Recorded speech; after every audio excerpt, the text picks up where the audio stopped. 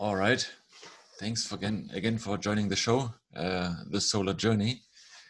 Today we have a new guest, Stefan Krauter. Hello, Stefan. Hello. Hi.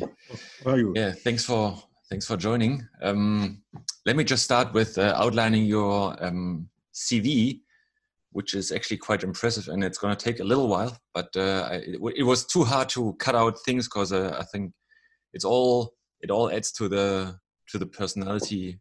Who you are.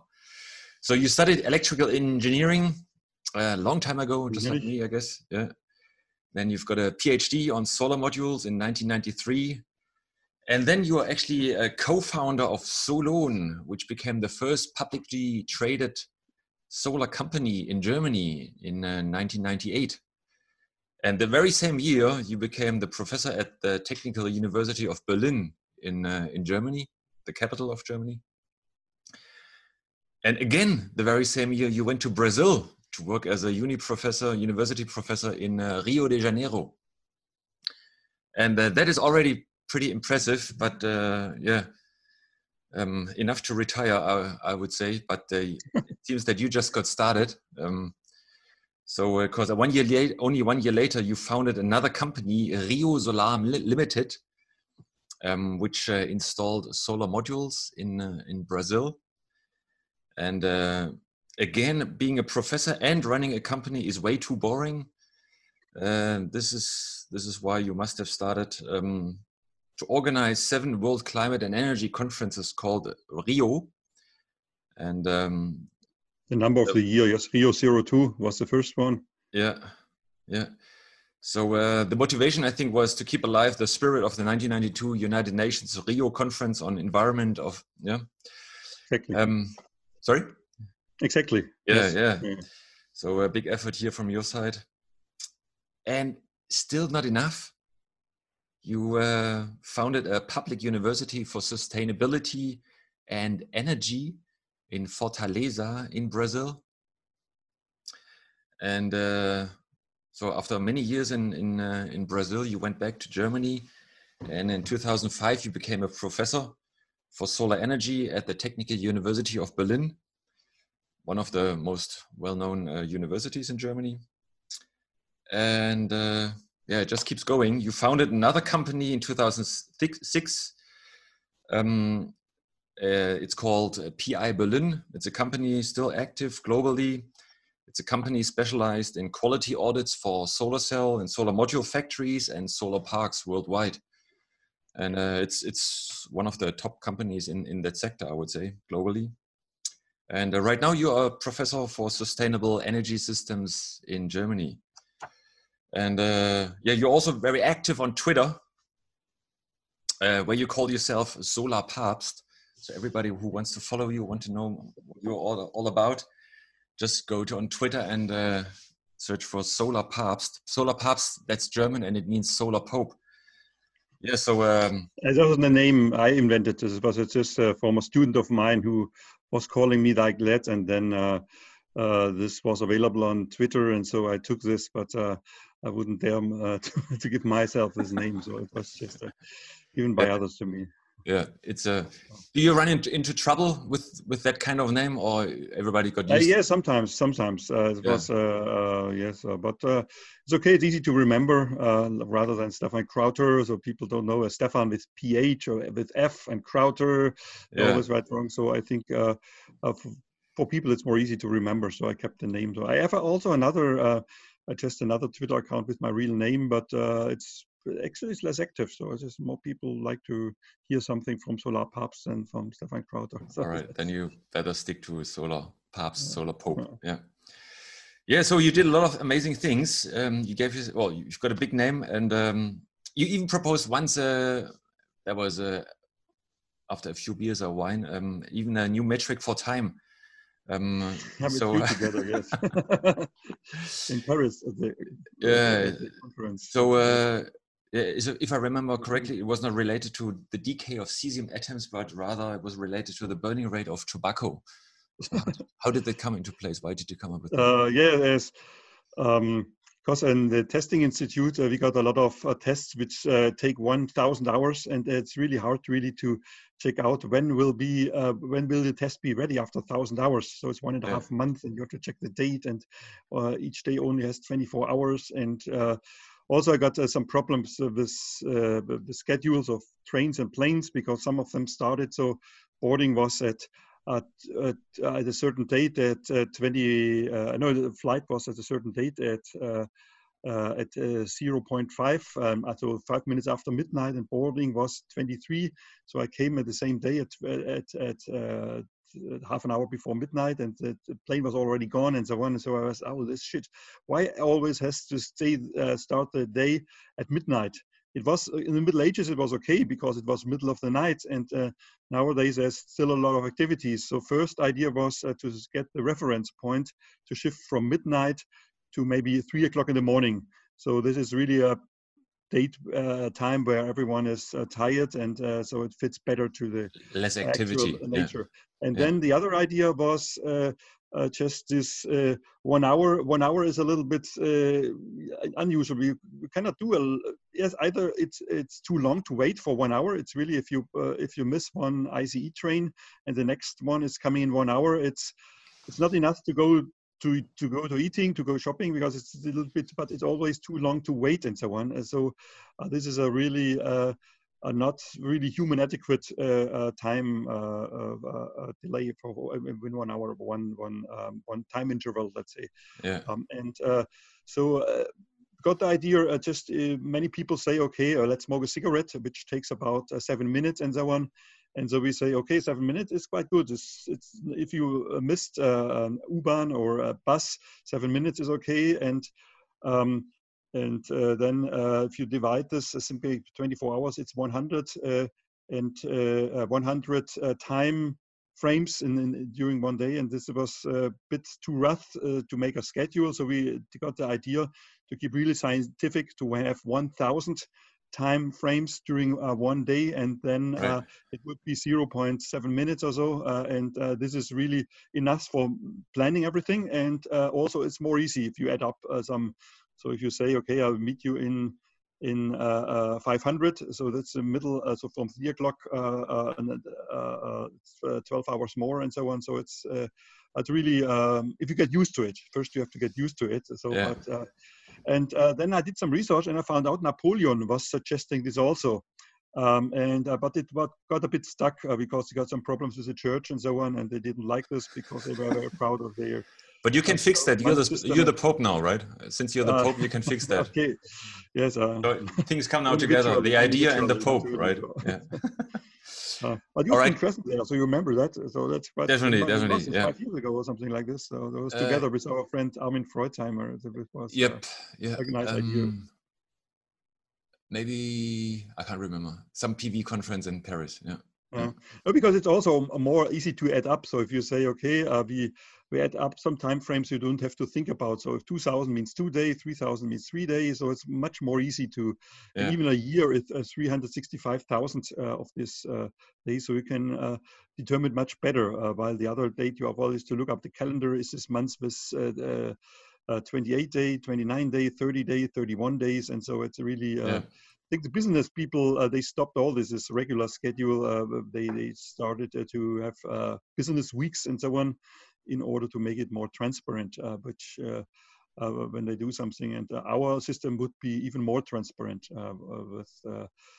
while we have not only the date, but also the date would be also just we count down the months. And if you really want to relate to the moon, actually we have 13 moon phases, not 12 moon phases.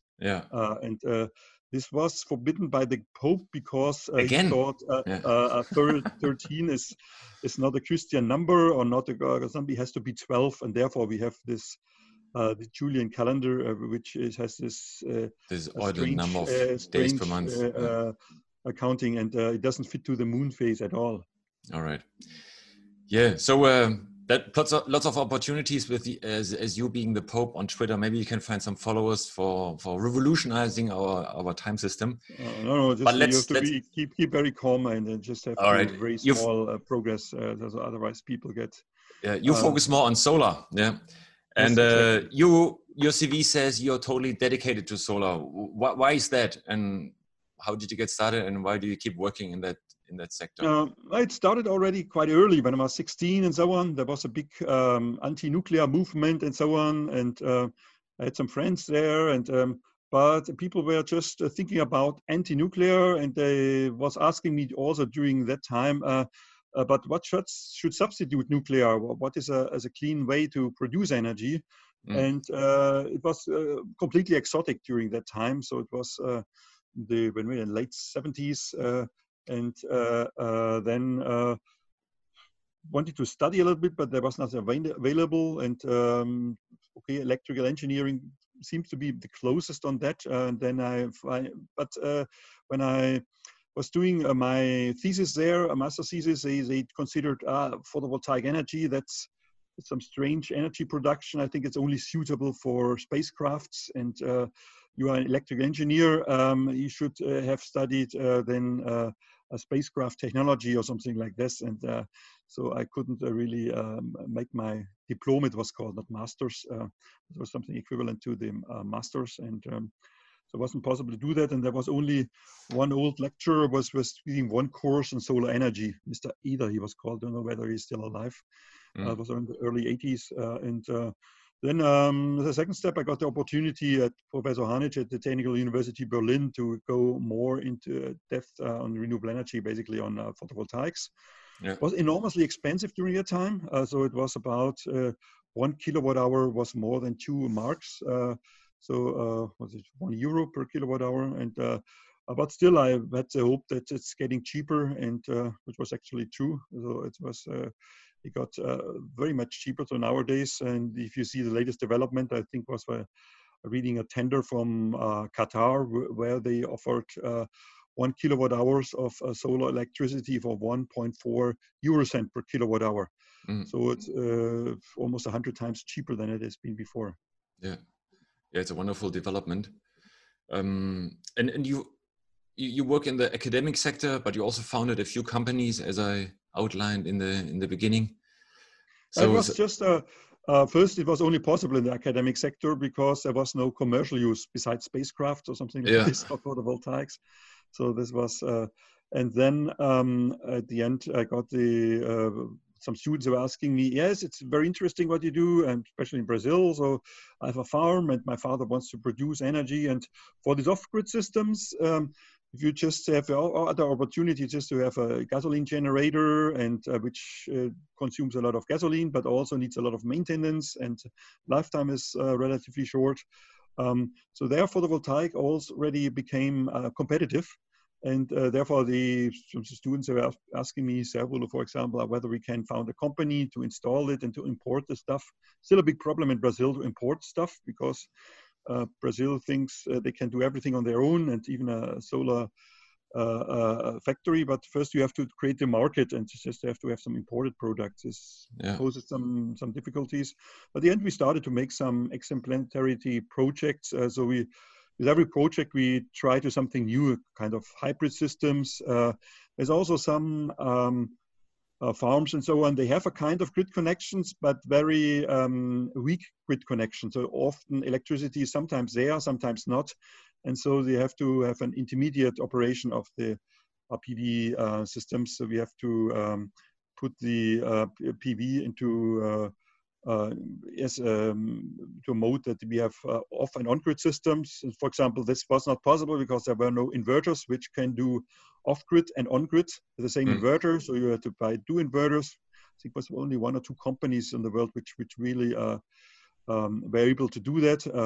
But it's been enormously expensive. And so we just try to something and see where the lack in the market has been. And this was also a bit promoted in these conferences. So it was just a joint between academics, the industry, and the population and the politicians to see really where to go, because sometimes they don't listen a lot to each other. So they have all very kind of different ideas how to do this. And with these congresses, we try to find a common platform for them, just for the industry to present their products, for the consumer to see what's available and ask the industry what's missing, and to give the guidelines to the politicians what has to be done. And this turned out quite good the end because one of my students, Johannes Kissel, he was just planned to stay for a practicum in Brazil, but then he got married and he's now since 20 years there. And he was then working at the GTZ. And they made this legislation now in Brazil. This is very favorable, which is a true net metering legislation. That means you have can generate 1 kilowatt hour of solar electricity, feed it into the grid, and you get the same price you pay for your electricity you get from the grid. So it's just a real one-by-one value of your solar electricity. This makes it very easy to calculate, and also it's automatically inflation compensated. Because if there is inflation, electricity price goes up, so goes your feed-in rate. Or, the value of the produced kilowatt hours also goes up. Yeah. Yes, and that's much more favorable than the actual German fixed rate. K was good in the beginning because you get a higher rate than you paid for, but now it's vice versa. You can produce solar electricity for 9 cents and you get 10 cents, but actually you pay about 30 cents per kilowatt hour from the grid. And that's quite a lot. That's really not just because it's electricity. Okay, it's not always permanently available, but it's 1 kilowatt hour is electricity. Why you should get 3 times less than you produce for it. And this legislation took off in Brazil. I left already, but due to the efforts of Johannes Kissel, this was successful at the end. And this is still in place in Brazil? Yeah, there's some. Johannes Kissel, meanwhile, last year or 2 years, 1.5 years ago, he went to Bolivia, also GTZ with a similar approach there that they implement the net metering. So the opponents are saying, okay, you don't pay something for the grids, and they want to have some grid tax. So it's not completely a true one-by-one tariff, but still quite favorable. So you don't pay a lot for the use of the grid.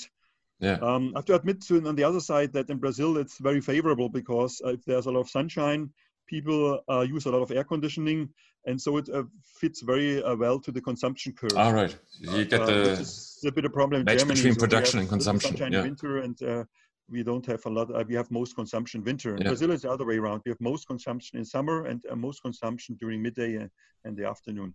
Yeah. So in Brazil, the system still is still in place, if I understand you correctly. The system, yes, it's still in place with some variations. But it's almost a one-by-one tariff, feed-in tariff there. Yeah. But early before you went to Brazil, you founded Solon, right? Which first publicly traded solar company. How did that happen? How did you guys all meet? There's quite a list of founders. Quite a funny story. I was together sitting with my professor, Professor Hanich, in Berlin, discussing my PhD thesis and so on. I know it was already, I think, habilitation at that time, so it was second stage habilitation.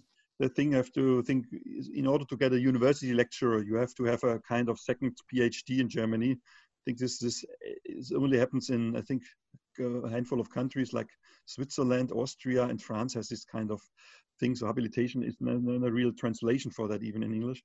But so we are sitting together, and then some people came and say, okay, I heard during that time we wanted to found a solar center, which is a kind of mixture between a research center and just a public exhibition, and just to make solar energy more popular in Germany or in Berlin specifically. And then Birgit Flore, Paul Bruno was not present at that time, but Rainer Lemon, and so they approached us and coming into this meeting, which was also for habilitation and then about the solar center. And they asked when it's ready. We want to build a solar factory there. And then they don't know, it will take a long time, but the solar factory sounds interesting. What technology are you using and so on? And they didn't have any clue. So Rainer was basically working on wind monitoring, wind power monitoring, and Birgit was importing coffee from Nicaragua. And so we are just open to that. And when I was first time in Brazil in 1994, I met Paul Bruno there, was really into the solar cell technology. I just and I said, oh, came to Brazil recently, and he didn't have a lot to do. And I said, I could put you in touch with him, and he can help you what technology use and how you to set up really a factory on that. Finally, turned out to be only a module factory, but anyway, it was quite helpful to put some technicians there, and also I participated. And then, but the problem was to decide, because then I got a call from Brazil whether they have a nice, well-paid 5 years contract in Brazil. Also met my future wife there, and so I couldn't really decide then between Solon. I decided finally, but it was quite hard decision whether to stay at Solon and have this professorship in Brazil. Lastly, my PhD father, Professor Hanisch, said, come on, this is not lucrative, this solar energy in Germany, it never will become lucrative. I was I'm not sure about that, but on the other hand, the professorship is something more, at least for 5 years, it was quite stable income and so on. And because this was not sure at Solon whether, because this was really kind of, so we jumped from a called Arbeitsgemeinschaft, so it's just kind of club where we meet each other and exchange idea. And then was the idea where to get money, and this was quite hard to get. And finally got the idea just make a share founding company. And this was while we all had all other more kind of alternative way of thinking. So shareholding companies was real pure capitalism and was really not so well seen. But at the end, it's actually a quite good idea if you want to attract money quickly, so you don't have to have new contracts. You can just sell the share and buy shares very quickly without making new social contracts and so on, which is usually the case if you sell shares of company and so on. If you go to the register and so on, so this was not necessary. And but where did we stop? Oh, this is now. So Solon, you were struggling. Paul entered go to Brazil. And I went to Brazil at the end. So this was the story then. And I think of 1998, 1999 was in Brazil then. And then later we together with Paul, we founded the Photovoltaic Institute. After he founded Q-Cells, quite famous company. It was for a while it was the biggest solar cell producers in the world. But then he left Q-Cells because it got a bit boring for him, because it was just the SIP systems and only controllers which there, and there was not really a big room for innovation. And then he called me once, I think we was in Hawaii or something like that, on a conference, and we had a long talk. And then we got the idea to make a kind of engineering office in Berlin, but lately it turned out to be a quality office. And then some other, Sven Lehmann and Mr. Arndt joined us, and then Mr. Arndt went off. And then in the end, it was made some subsidiaries in China first, and then now United States. And so it got really a big thing. And now it still is, right? So yes, it still is. So you can look up www.pi/berlin.com, and fortunately, to my university work, I cannot participate, but it still exists a lot, and I'm a company. So you founded 3 companies, at least the ones I know of. So Solon, PI Berlin, and then Rio Solar. So I'm sure that also many potential founders are listening to this podcast, people looking for opportunities in solar.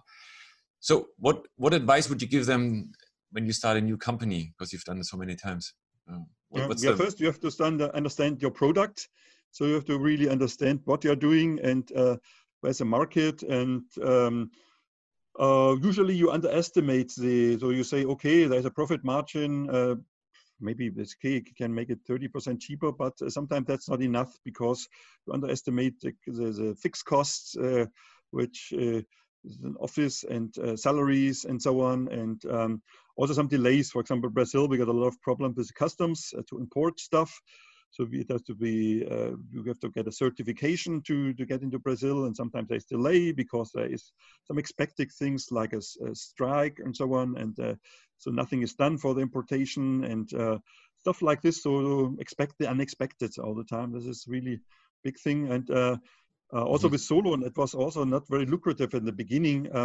So it was just started to take off when the feed-in legislation in Germany started. Before you have to really have a very long-term perspective really to survive and have also some funds for that. Because and also they come up. You have also competitors coming up. If you have a really good idea, and yes, so be prepared. Let's summarize that. So be prepared for the unexpected. Yeah. Yeah. So PI Berlin is still running. Solon unfortunately didn't make it like so many other companies. Just like one of my companies I was involved with. So why did so many solar cell producers, solar module producers in Germany fail? What's your take? Because you were heavily involved in that, and you followed it everything from start to end. One is inclined to say, right? Yeah. No, as I've been mentioning at the beginning, it wasn't really lucrative because it was still far away to be competitive to the grid electricity prices. Off-grid systems, it was already, like in Brazil, it was already competitive. So let's add at the years about 2000 or something like this. 2000, okay, yeah. Yes, and but fortunately in Germany there were some quite good politicians, this Mr. Fell and Hermann Scheer, who really got the idea we have to have make a help for because this technology is good. Solar energy is available everywhere, so it's not also the political implications involved with the fossil fuels that you have to have. Be very nice to Saudi Arabia because they have the oil, and it's really strange for democratic countries. So they have to be nice to Saudi Arabia, which is not democratic at all, and because they depend on the oil. So with the independency of oil, you are not you can really judge more neutral in a way, just until in international relations and so on. So this is also another implication, which makes it really a political thing, not only a technical thing that we want to have a cheap electricity. And there was some, Mr. Scheer, for example, was working actually as defense advisor. So he's not really a solar guy. So he was working for a long time as a German Social Democrat Party as a defense advisor. And then he said, oh, with solar energy, we can solve many problems and we have to help them a little bit. And then he got the idea we make a fixed feed-in rate to make it, to give a perspective to the investors which want to implement solar power plants.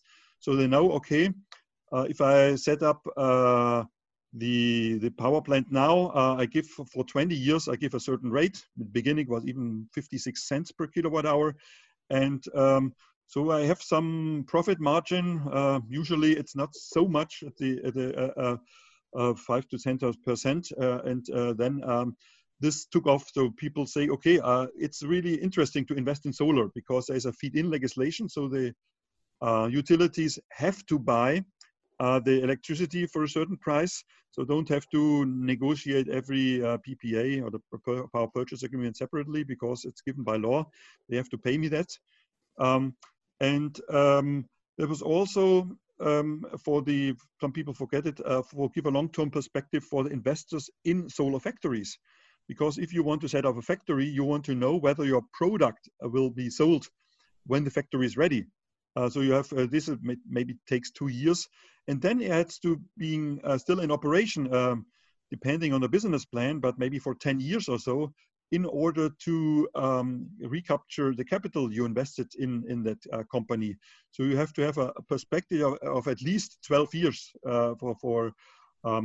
and this was not possible before. It was only possible due to this German feed-in legislation, which was then adopted to many other countries. And that started 2000, right? There was just a celebration, 20 years of feed-in tariff legislation, so right? This started in really 2000. And then there's also a second mechanism which makes it also more interesting because there have been some funding initiative before, so you get just a certain amount of money to install your PV systems, and then people were not really eager to have a high energy yield from the system and really to invest in a sustainable way. But due to this feed-in legislation, which was then also that there was some degressive feed-in tariff. So if you would install a year later, then you only get 7% less of the initial feed-in tariff. Yeah. You instead 2 years later, 2 times 7% and so on. And so this was an initiative to invest now, not to wait until the solar cells get cheaper. They got also cheaper. But this was also really a breakthrough that this went very well, I think, until 2009 or so, not 2010. Then Mr. Rösler got the idea, this runs too good. We have to stop them a little bit. And then he suddenly... He was Mr. Rösler for our international Liberal guests. Party. Okay. Yes, he was from the German Liberal Party. Yeah. And I think he was some kind of economic minister and so on. And he thought this is kind of socialistic planning, what is there, this legislation. But then it was really, it destroyed all this planning perspective of the investors for solar power plants and also for the investors in solar factories. So the banks, they raised their interest rates if you want to invest in solar. And on the other hand, the output hand, you just got, I think in 2009 or 2010, you got suddenly 25% less from the feed-in tariff, and this broke the neck of most of the solar industry. So about 100,000 jobs have been lost.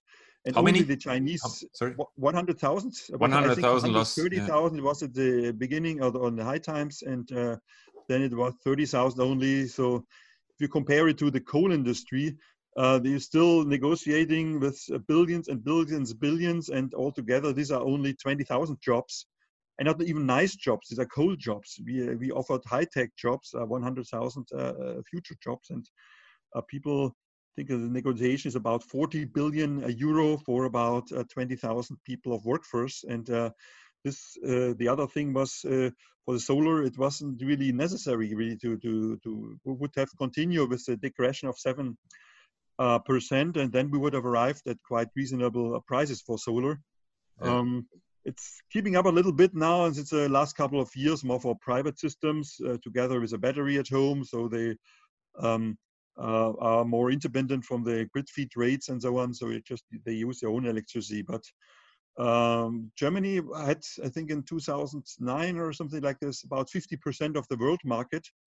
And now it's only 5% of the world market in solar. Yeah. And also the technology is lost. This is mostly everything happens in China now. And it's a bit of pity because it would have been a great opportunity for the German industry. Yeah. I mean, in 2009, 2008, because I was myself managing director of a solar company back then. I mean, so I remember quite well. On top of the, let's say, new legislation, and you mentioned that there was also the financial crisis, of course, right? Which I'm sure I think didn't help. It was positive even for the solar. Really? In 2008, because the sun is always shining and you got a fixed return. So if you invest in another company, you don't know whether your output exists in 2 years because the company is bankrupt, but the solar sun doesn't go bankrupt. So if you have a system in place, there would still be output of it. And electricity is always something of value. So it was a kind of certainty. So despite the financial crisis, solar companies broke. Yeah. All right, and then of course there was the massive competition then from China, right? Exactly. So there was an initiative for the German industry. Yeah. We have a fixed to prohibit imports from China. So I think there was or at least some minimum prices from China, but it didn't turn out very well because there was only basically one company. Can I mention SolarWorld? Sure. Profiting from it as the only company left. Or by then, only one company was left, SolarWorld, right? And basically they probably the other already have been broke, and so it was first too late, and also it was not the right thing, because it didn't give the long-term perspective. It would have been more important to give a long-term perspective for the long-term feed-in rates, rather than to have a minimum price for the solar modules, which is ridiculous. If you have some technology progress and you can make the solar cells cheaper and you would be able to produce solar electricity cheaper, why should you keep up artificially the prices? Yeah. So many critics say, I mean, definitely the feed-in tariff, the EEG law was very helpful to bring the cost down to achieve scale, economies of scale. But in the end, that helped mainly, let's say, foreign and Chinese solar companies to expand their production capacity.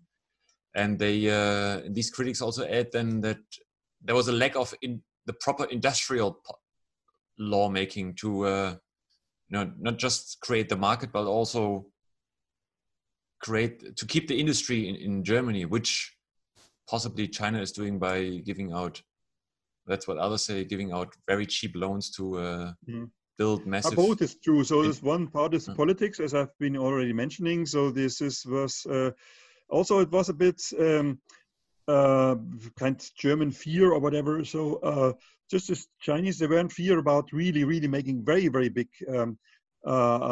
factories. In Germany, this was, they limited themselves somehow. So they're not really eager to really stock up more to make it cheaper. They just more focused on making really high efficiency solar cells, and they're diversifying in technology because they're a bit afraid that some technology can emerge which they didn't know of, and so they make smaller companies with different technologies. And the Chinese, they took this most simplest technology, silicon solar, and they just stocked up. So make gigawatt plants, and in Germany was still in the 100 megawatt range, and therefore they couldn't be really competitive. It's not only the working costs. If you go in a big factory, you hardly see a lot of workers there. It was really the lack of a global perspective in Germany. So they just were more focused on the German market. Okay, they're exporting also some, but then should also have been considered if you are the module. So even solar Q cells, they just made solar cells for a very long time, and just at the very end they started to build modules. And now I think they start to make systems. And this should have been coming much earlier, just to think about energy supply, not only making solar modules, it's energy supply. So Africa, there are 1 billion people without electricity. How we can supply them? You have to have solar module, you have to have batteries, you have to make inverters and so on, and to make a complete integrated system.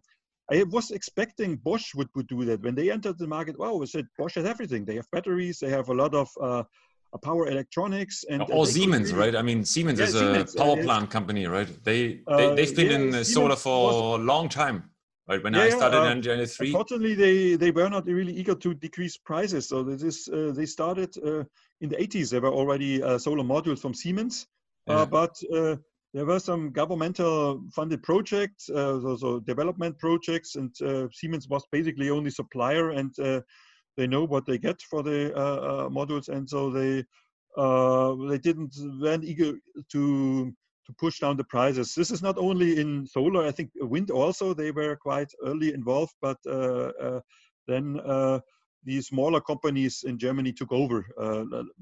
During that time, Enercon was also a small company, and so on, Take and so on, which made it really competitive. And this wasn't the case with Siemens. So Siemens is more almost like a governmental entity. So they were not really eager to. When I studied, Siemens was really a dream employer, the team employer, because it was quite safe. Like a civil servant, you mean? Press, and the companies offered a lot of opportunities. But this happened with many other countries like IBM and so on. These have been just the traditional big companies in the 80s and so on. This is but I mean, it is surprising, right? I mean, I was in Ghana installing solar modules in 1996, and the only module what we got, was it Photowatt back then already? Maybe Photowatt, and there was Siemens, the M55 module, Yeah, right? yeah, it was Super for tiny, 1,000 euros or 55 something like watts, this, 1,000 55 marks. watts. Now we talk Yeah, about yeah. 500 watts. And they were the only ones. So they've been, and also the inverters were from Siemens. So you wonder why they didn't scale the business and why they are not the dominating solar company these days, right? Yes, they could have been. This was Why also do you think they the didn't? idea from Solon when we started Solon. I think the basic trigger was a study by Greenpeace during that time. They showed that's really possible to make solar much cheaper. What I think was by MBB at that time, Messerschmitt, Belko, Blom, the study. Yeah, And they showed that it's really cheaper. And then people like Rainer Lemon and Birgit Flore came up, wow, we should do something about it. And so we are joining and then set up Solon. It's one of the first companies. It was Solarfabrik in South Germany. When they heard that we made go public with shareholding companies, they did it a week later. Also quite in a hurry. But this really triggered the thing. So if you show that's possible before, you think, there was Siemens, and you were a bit afraid of competing with Siemens and so on. But when the study was on the table, this was okay. That's possible. This is well researched, and why not? Let's risk that. And so this was really the trigger point of all the solar businesses in Germany. Before it was not really a business, as I told you. You are just if you want to do it for solar, you either go to Siemens or you go to the be an academic sector. This is. There was a phone ring, or someone's on the door. Delivery man's. So we were talking about Solon, how it all got started. It wasn't lucrative. Then we got the law, the EEG, and we were wondering why Siemens didn't enter. So or Bosch, yes, because they got Bosch, everything. Yeah, I mean Bosch did enter, but batteries and so on. Yes, but Bosch did enter, but quite late, and then they bought Air-Sol, and but it was a late stage, right? And then I think they didn't enjoy the business. It was too late, right? They entered yeah, for the solar modules, I was already mentioning that it's just not about solar modules. This is just is only one component of the electricity supply. And then the Chinese already focused on that, and then so it's very hard to compete against the Chinese with a component. The same with the cars. So probably the Chinese can make every component of a car much cheaper, but they are not able to make complete system like a car entire. Now they are, but let's say 10 years ago, this was just a dominance of the German car industry, that they can make even with Chinese companies, because a lot of electronics or stuff may come from China even in German cars, but they are really good in the system engineering to make a good working system like a car, but would have been the same for energy supply system. This was missed this chance. Was asking some Bosch people, but so the Bosch solar people were not talking to the automotive people from Bosch, and so on. Was a kind of internal policy which why they didn't work out. The technical opportunity was there. But they didn't see the chance because nobody else was doing it, and they didn't want to be the first, probably, or something like this. Yeah. Also in Brazil, you see if you see Bosch air conditioner standing close to a Bosch module, but they don't fit together. So if you say, okay, I want to power my Bosch air conditioner with a Bosch solar modules, there was nothing in between. No, you have to feed into the grid, and then you get electricity from the grid and put it in your very, very strange things, which they could have easily solved. It's a pity. So you think a more holistic approach, total system engineering, exactly, would have helped right to protect the market share and move on. Yeah. So you mentioned when you started, the price for solar cells was insanely high. It wasn't even a product, right? It was just an R&D idea, you could say, and then the prices dropped dramatically due to the economy of scale. What's the share of solar energy these days in Germany? Can you tell? Well, these days exactly, so it's really high because we have a very nice, good weather period, and so we have some days midday, so there could be up to 70% share of solar power. But for electricity demand. Yeah, for electricity for some hours. But if you see over the year, it's about 7 to 8%. So 7 to 8% done by solar. Winter we have much less, and Yes, and if you go to energy transition, we have to think, right? We have to think also about mobility, about heat, and so on. So we have to do the sector coupling. But while the price of solar is so cheap now, so even in Germany, you can make solar electricity if you go to large scale in the vicinity to 3 to 4 cents per kilowatt hour. This is very competitive against all other energy options, especially if you take into consideration the CO2 tax, which will be in power, I think, next year, which is in the vicinity of 30 euro per ton. That is equal if you have a coal power plant, a lignite power plant working, which makes 1 kilowatt hour of lignite just 3 euro cent more expensive per kilowatt hour. And then you have a solar well below that value, and this makes solar really competitive. Yeah. So what is required? So now solar is at 3-4 cents in Germany. Right in the beginning, you mentioned in regions with a lot more sun, like Saudi Arabia or Qatar. I think you mentioned 1.4 cents per kilowatt hour. Yes, you're already talking about 1 cent. That's dollar cent or euro cent, or that's? I think it was euro cent. This was the last publication. And also in Portugal, for example, there was one tender with 1.5 cent per kilowatt hour. So we don't have to go as far as Saudi as Qatar. So the last tender was, and this was a euro cent. But if you go more south, there's be more, because of South Africa, you still have about 10% more irradiance than Portugal, or even 15% more. That means it almost gets 15% cheaper there. And this hasn't been explored yet. So it's just some kind of countries, they see these opportunities and they invest a lot and make good tenders and have such low prices, which is really cheaper than everything. If you're just burning gas, just thermal energy is more expensive than is electricity for 1.5 cents per kilowatt hour. Yeah. So if you agree that CO2 needs to be the emission of CO2 needs to be avoided, then obviously gas and coal is not an option. So why do you think nuclear energy is not an option to move to a CO2-free electricity market? In general, if you just see the technical point or very superficial point, you see, okay, it's not producing so CO2, that must be good, but there are a lot of other constraints. First, the problem with the waste. So it's no final waste storage. I think nowhere in the world. The Finns now say they will have something on something like this. Then also from the supply of the fuel, this is 100% important. There's no uranium mine or something like that in Germany, so you're still dependent. And then from even if some countries which are able to control it very sincerely, the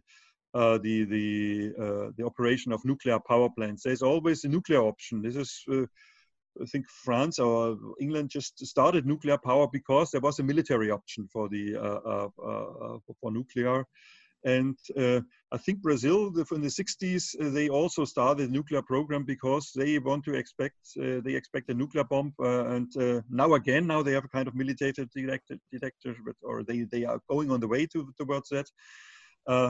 So how we would limit the amount of countries, why you should allow Brazil to have nuclear power and prohibit to Iran or something like this. There's no global solution for nuclear power.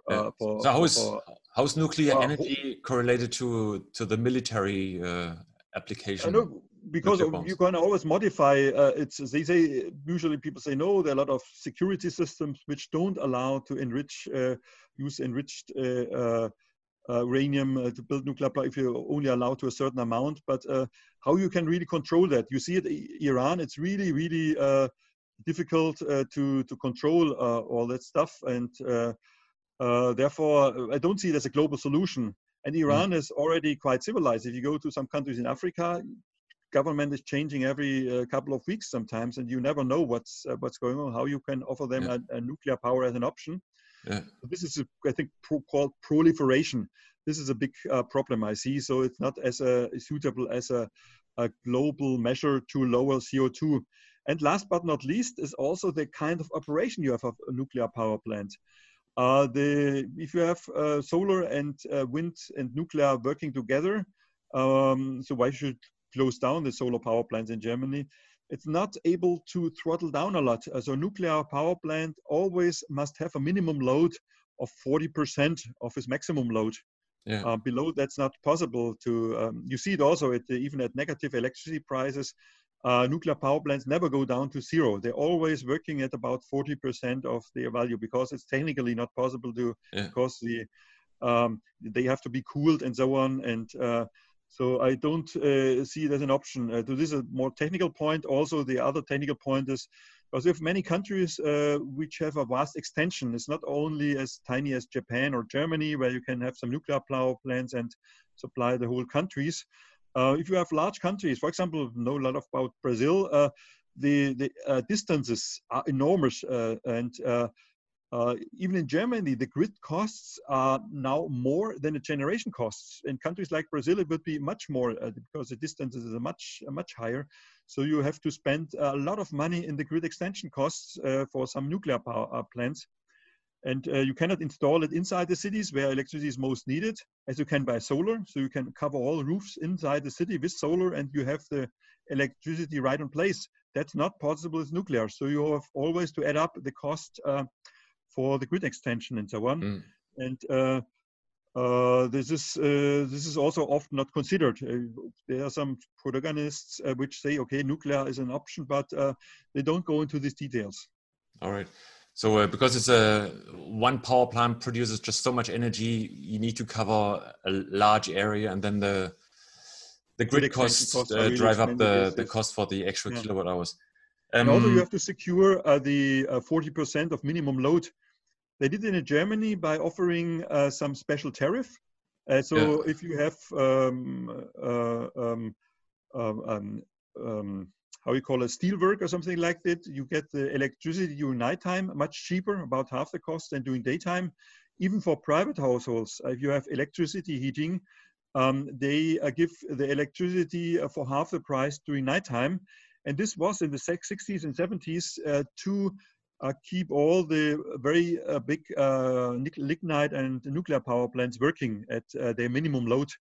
So they make this artificial consumption during nighttime. Before that, in the 60s, there was not a big consumption during nighttime, and they couldn't really operate a lot of nuclear power plants during that time because, as I mentioned, they have always to keep the 40% running. Yeah, yeah. Some also say there's a lot of hidden costs in nuclear. That's why it's actually not so cheap. Do you have an opinion on that? I forgot to mention, yes. For example, the insurance costs. The insurance is paid by the public for nuclear power plants. Why is that? Government, because there was some cost evaluation by some insurance companies, and they said, okay, if the risk is not really big, but the costs are really high. And if we have to cover all the costs, if we would have, so the premium for insurance would be, I think it was 72 billion insurance costs per year for nuclear power plants. And, for one single one, yeah. I think it was even one single one. You can look it up. I think it was in the Manager magazine in 2011. If you just type in insurance costs of nuclear power plants in Google, you find that article. And this was made by professional insurance companies. I don't know whether it was Münchner Rückversicherung or other insurance companies. Yeah. So it was not only just an estimation by Greenpeace or something like this. It was really a professional insurance company. And therefore, it's covered by the public and most of part of the world.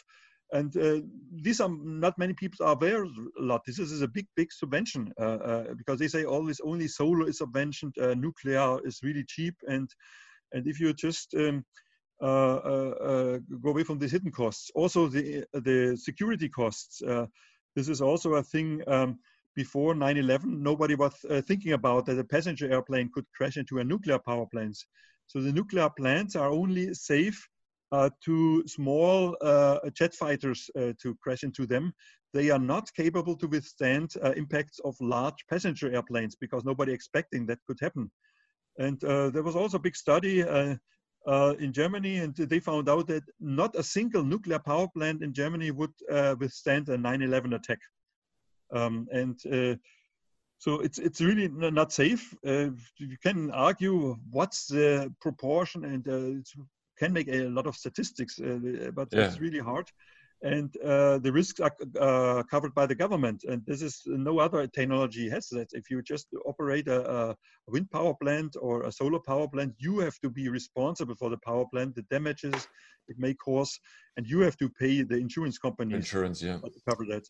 So from your words, it sounds like it's the super obvious choice to go solar, to go wind, to maybe go biogas or hydro, maybe in combination, and I guess also add some storage to compensate for the fluctuation in the production of energy from solar and wind.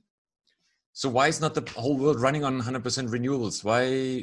Why just 7% in Germany solar, and why is not every newly built power plant solar, wind, biogas, hydro? Why is that, right?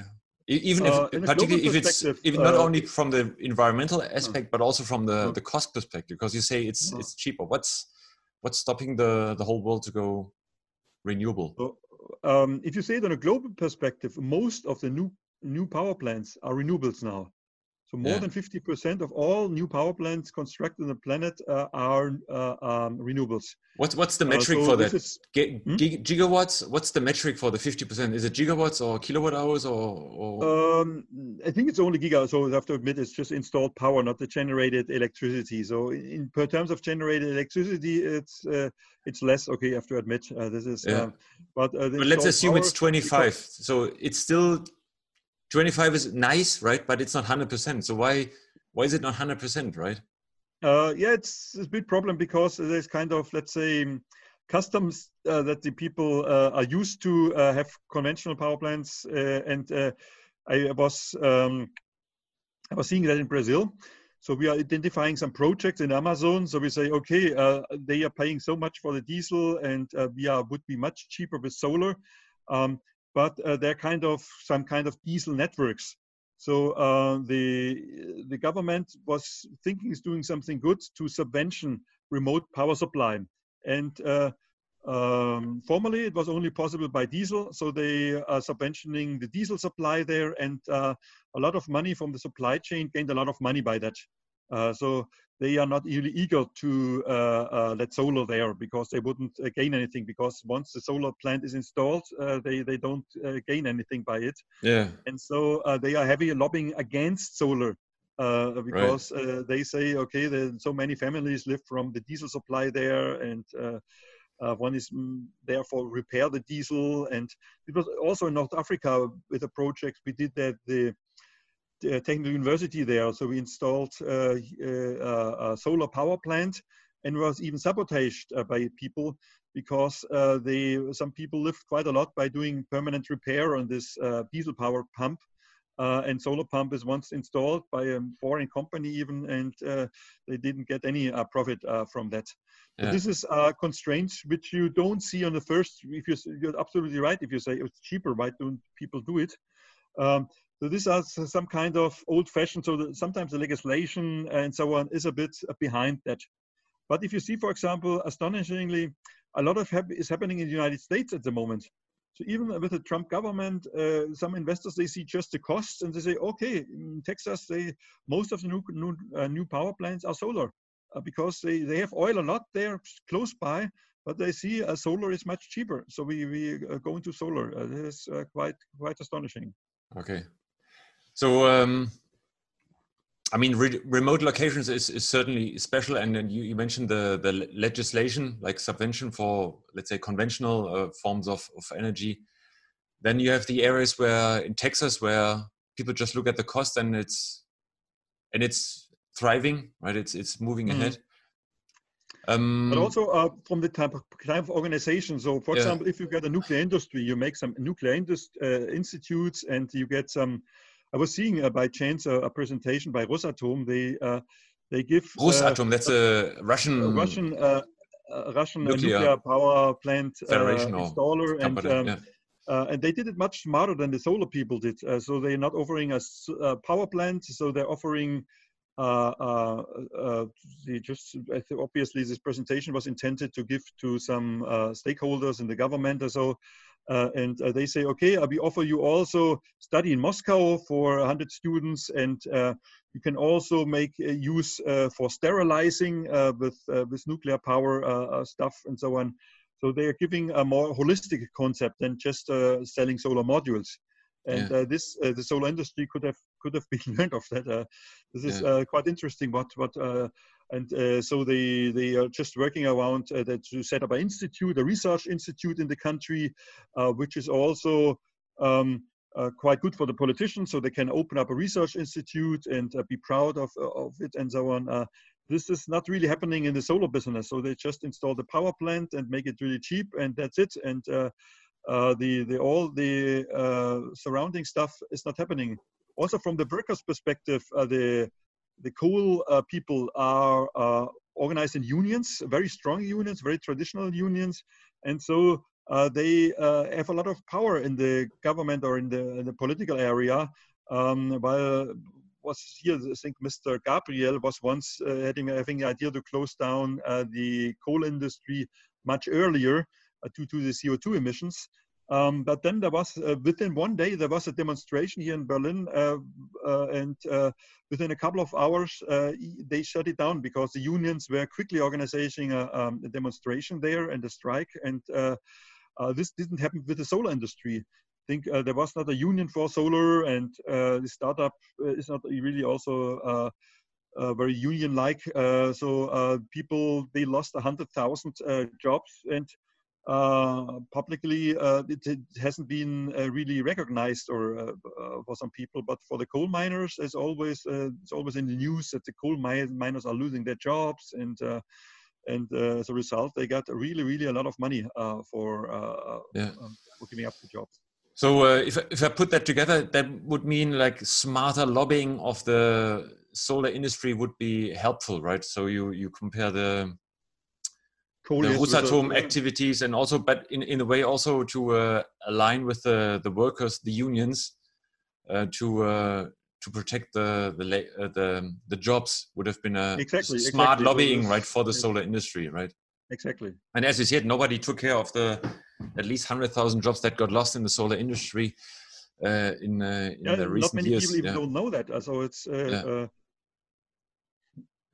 smart lobbying, you mean? It has a similar strong lobbying. So they just the moment is under discussion with this Corona crisis. So they want to subvention new buying of new cars. So they just do the same. So they give 2 or 4,000 euros to give a new car, which is still emitting CO2. It's not for electric cars, just to keep the jobs in the conventional car industry. So there's also, that's a good point. Moving to a very current topic, the COVID-19 pandemic.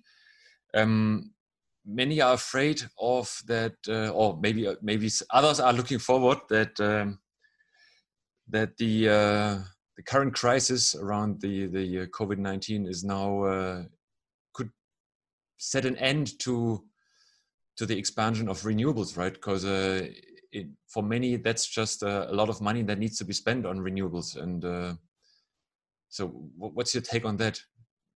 I would say the opposite, because it's a good opportunity now, because this energy transition has to be done anyway. And you need a lot of investment now. Why should you put it into the old industry, which was obsolete anyway? So if the politicians are really smart, I don't know whether this depends on the kind of politicians. Sometimes I doubt that they are really smart, and they would keep the old industry going. But you mentioned the lobbying, right? So you mentioned the lack of good lobbying for the renewables, right? So yes, this is exactly this is one issue, and sometimes also the politicians are afraid. If you see the background of the politicians, they're not scientists, they are not engineers, they are just juridical persons, and juridical persons are relate to the existing rights and standards and so on, and so this is already a conservative element in their brain, which keeps sticking more to the old stuff. And in times of crisis, they so it could be, it's a big opportunity, let's say. So if we would have some innovative people in the politics that would say, okay, that's a good opportunity. We have to invest a lot, and why not doing in something useful and something progressive, which is compatible with the future. Then would be quite a positive thing with the COVID-19 price. Also from the other side, so what we have been always promoting, like we do now, video conferencing and so on, and it's good for the environment. If you don't go to a conference, if you do video conferencing, the carbon footprint is much less now. If you're just using some watt hours now here to talk to each other, while we would have spent tons of carbon dioxide to go to a conference around the world. And hopefully Zoom is using I see many positive things there. And it also shows me how quickly some things can be changed. This is showed that within a couple of days, everything changed. And we saw with the energy transition, it was really, really very slow that something can be changed. So the coal power plants can be switched off in 30 years only, and no, 2030, not 30 years only, but but in a matter of decades and so on. And now things are done within some hours. Are changed, can be changed. And for me, that's a quite interesting period at the moment. Yeah. So it's you're right. I think humans are good in reacting on a real crisis. You wonder if the ecological crisis is big enough to make that change, right? Yes. Problem is the time delay. You see it already. We have now a time delay of 14 days between a measure. So you have a measure that people should stay at home and so on, and you see the results only in 14 days. That the number of infected is going down. Yeah, right. Okay, yeah. And with the climate change, it's not 14 days; it's maybe 14 years. So you do a measure now, which costs a lot of money, and you don't see an immediate result. You don't see it in 2 weeks. You don't see it in 2 years. You see it in a decade or so. That if you decrease. Humans are, as you see now, some people make manifestations now because they don't see the result of the measures immediately. They say, okay, we don't see the results immediately, and therefore we don't accept these measures. And for the climate crisis, the time delay is 100 times more, and therefore that's quite difficult. So politicians and the public see the necessity to do something. Yeah. Back to the initial idea of just subject of time. So as I understand it, it's really not a cost issue, a technical issue, which stops renewals being used on a wider scale. You think it's more like a legislation, political mindset, really mindset aspect to increase the speed of the application of renewables. Because technically, it's just if you increase production, if you double the production of solar cells, the price goes down by 23%. This is a long experience learning curve. And if you just make the market price are going down automatically, politicians tend to say, okay, we wait until the prices go down, or we wait until and then nothing happens. We saw it for a long time and for decades in solar industry. Just after this market was there, prices went down drastically. Yeah. All right. Well, we are yet to see what's going to happen post COVID-19, and let's keep the fingers crossed that the society, let's say, because we are all part of this decision making, that we embrace the opportunity, the demand for investment, and hopefully then also the demand into renewables. Hey Stefan, thanks a lot for joining. It's been great to for a nice talk. Yeah, to talk to a real pioneer of solar. Right, you started early, founded a lot of companies, contributed a lot in research. I'm sure we're gonna see each other again here on the show, hopefully soon. And all the best for the next days. Stay safe. Yeah. Okay. Bye bye. Bye bye.